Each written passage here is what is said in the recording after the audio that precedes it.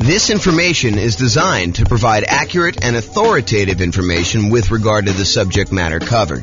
It is offered with the understanding that the presenters are not engaged in rendering legal, accounting, or other professional services. If legal advice or other expert advice is required, the services of a competent professional should be sought. Welcome to the Wilmington Real Estate Investing and Real Estate Financial Planning Podcast.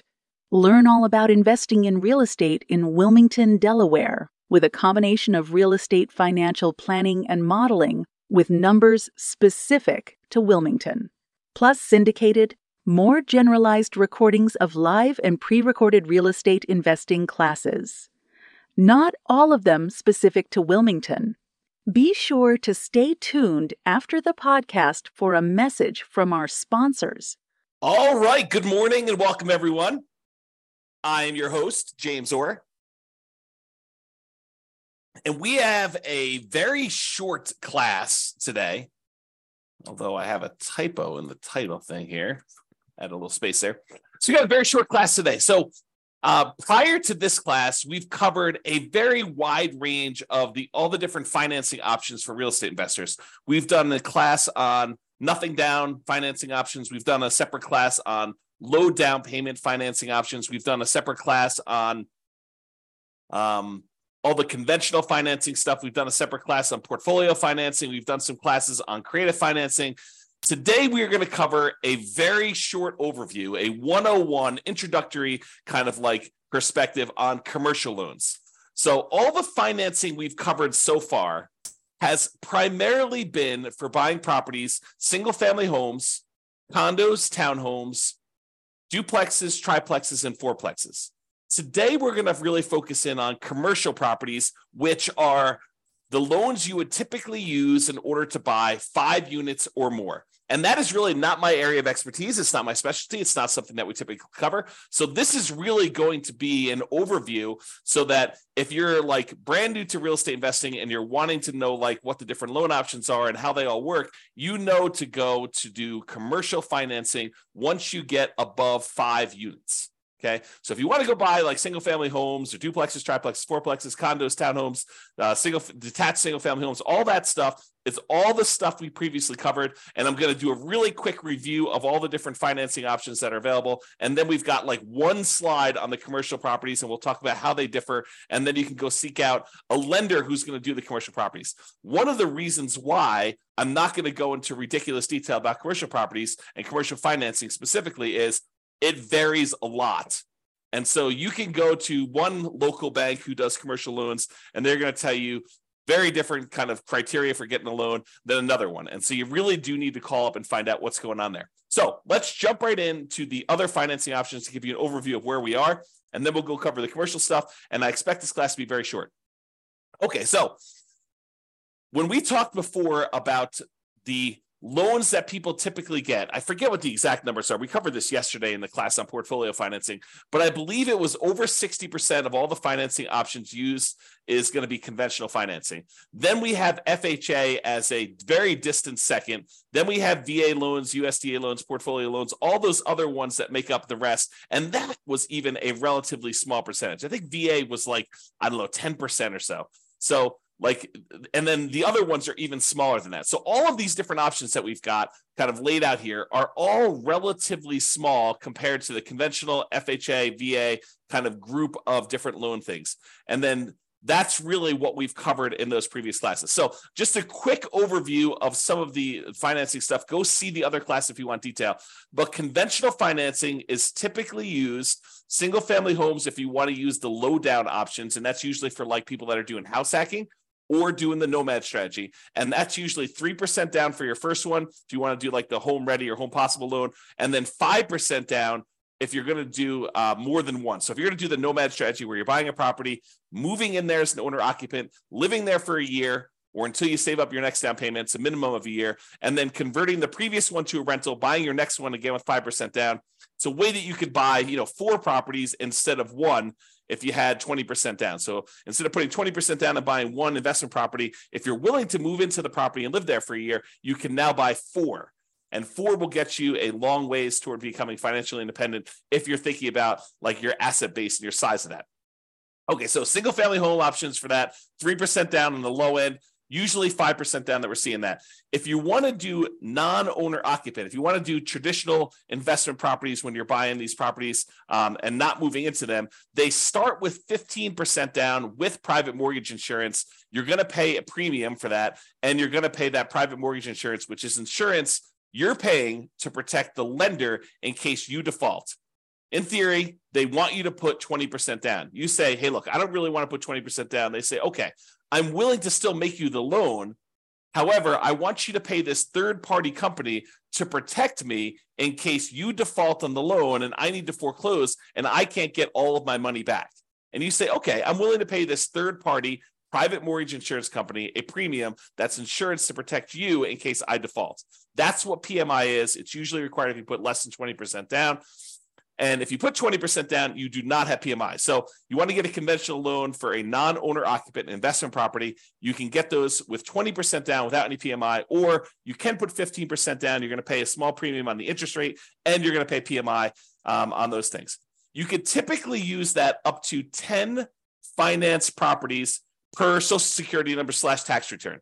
And this is when you're buying non-owner occupant properties. If you're buying owner occupant properties, there is no limit to how many conventional financing loans you can get. So it's one of the sort of carve-outs that if you want to get these great 30-year fixed rate financing loans on properties that become ultimately investment properties, then doing a strategy like house hacking or Nomad, where you're buying a property as an owner occupant, moving in, and then at some point in the future, either immediately getting roommates or at some point in the future, converting that to a rental after you've lived there for a year and you fulfill the obligations that the lender requires, because you'll sign a piece of paper at closing that says, for an owner-occupant loan, you're going to move into the property and live there for a year. So if you fulfill those obligations, then you can convert it to a rental. So if you're doing that strategy, you can do more than 10 conventional loans because you're moving in as an owner-occupant.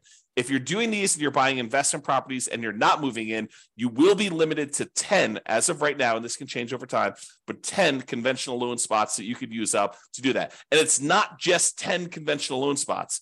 It's 10 loan spots on your Social Security number. So FHA loans would count, VA loans would count, USDA loans would count, even portfolio loans would count when you're doing those types of strategies, when you're trying to get your loan spots used up.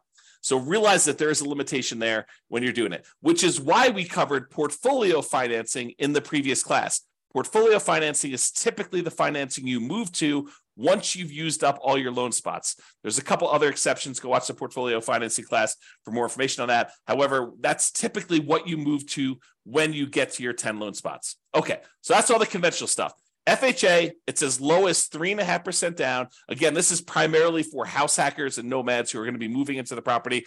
It can be used for single-family homes, plus duplexes, triplexes, or fourplexes. So anything under that 5 units, you can use the FHA financing for. The two loan types that we typically use if we're buying these kind of like duplex, triplex, and fourplex properties are FHA and VA traditionally. Okay, you can do them with the other ones, but the low down options are FHA and VA for those. So down payment assistance is sometimes used with FHA, and that's for house hackers and nomads. It's probably not going to be for non-owner occupant investors. VA loans, it requires VA eligibility. So thank you for your service if you've done that. It is a nothing down loan program. And again, that could be used for single family homes as well as duplexes, triplexes, and fourplexes. The USDA loan is the other nothing down loan program, and that requires rural property. So you're not going to be able to use this loan in a big city. These are for like things on the outskirts of town in more rural areas. Use the USDA eligibility map in order to find out if the property you're considering is eligible for that nothing down financing. Just go and search out USDA eligibility map and type in the address of the property. It will tell you if it is eligible based on that. Again, these are nothing down, and they can be used for those single-family homes, not duplexes, triplexes, or fourplexes.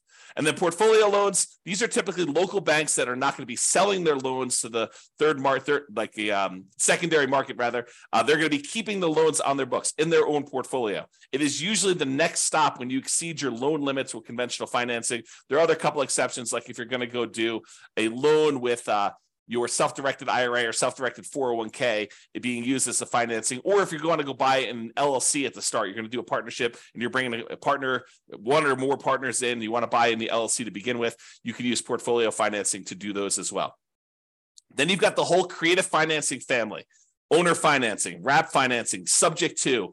loan assumption, the lease option, lease purchase, rent to own, lease to own kind of family of things, all the agreement for deed, contract for deed, bond for deed, installment land contract, like all of those different options as well. That's all the creative financing stuff. And in those cases, you'll probably very likely be able to negotiate a low down payment option, if not a nothing down payment option, although there are some deals that would require some money down when you're doing those.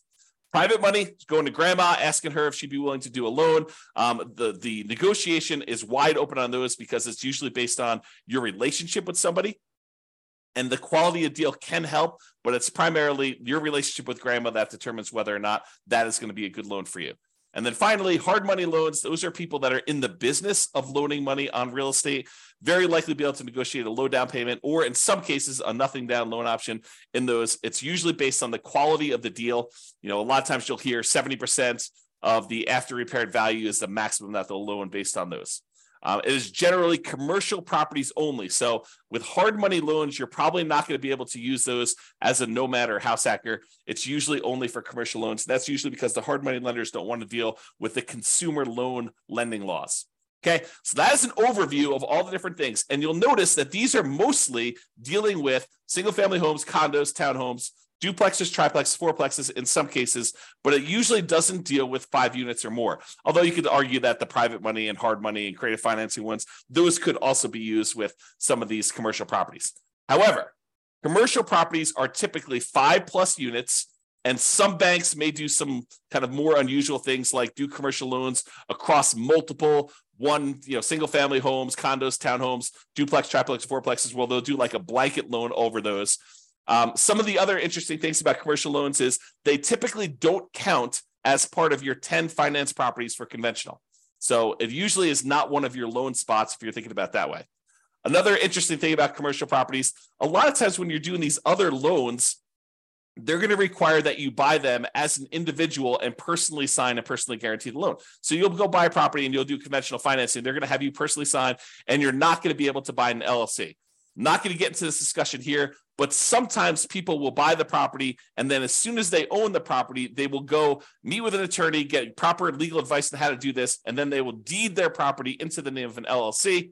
There's some weird things that happen with that as far as like your ability to do that without the lender being able to call the loan due. Not that they will, but they are able to call the loan due. But you'll want to get advice from an attorney on that. It's a gray area to say the least. However, when you're getting a commercial loan, you could usually use the LLC directly to borrow.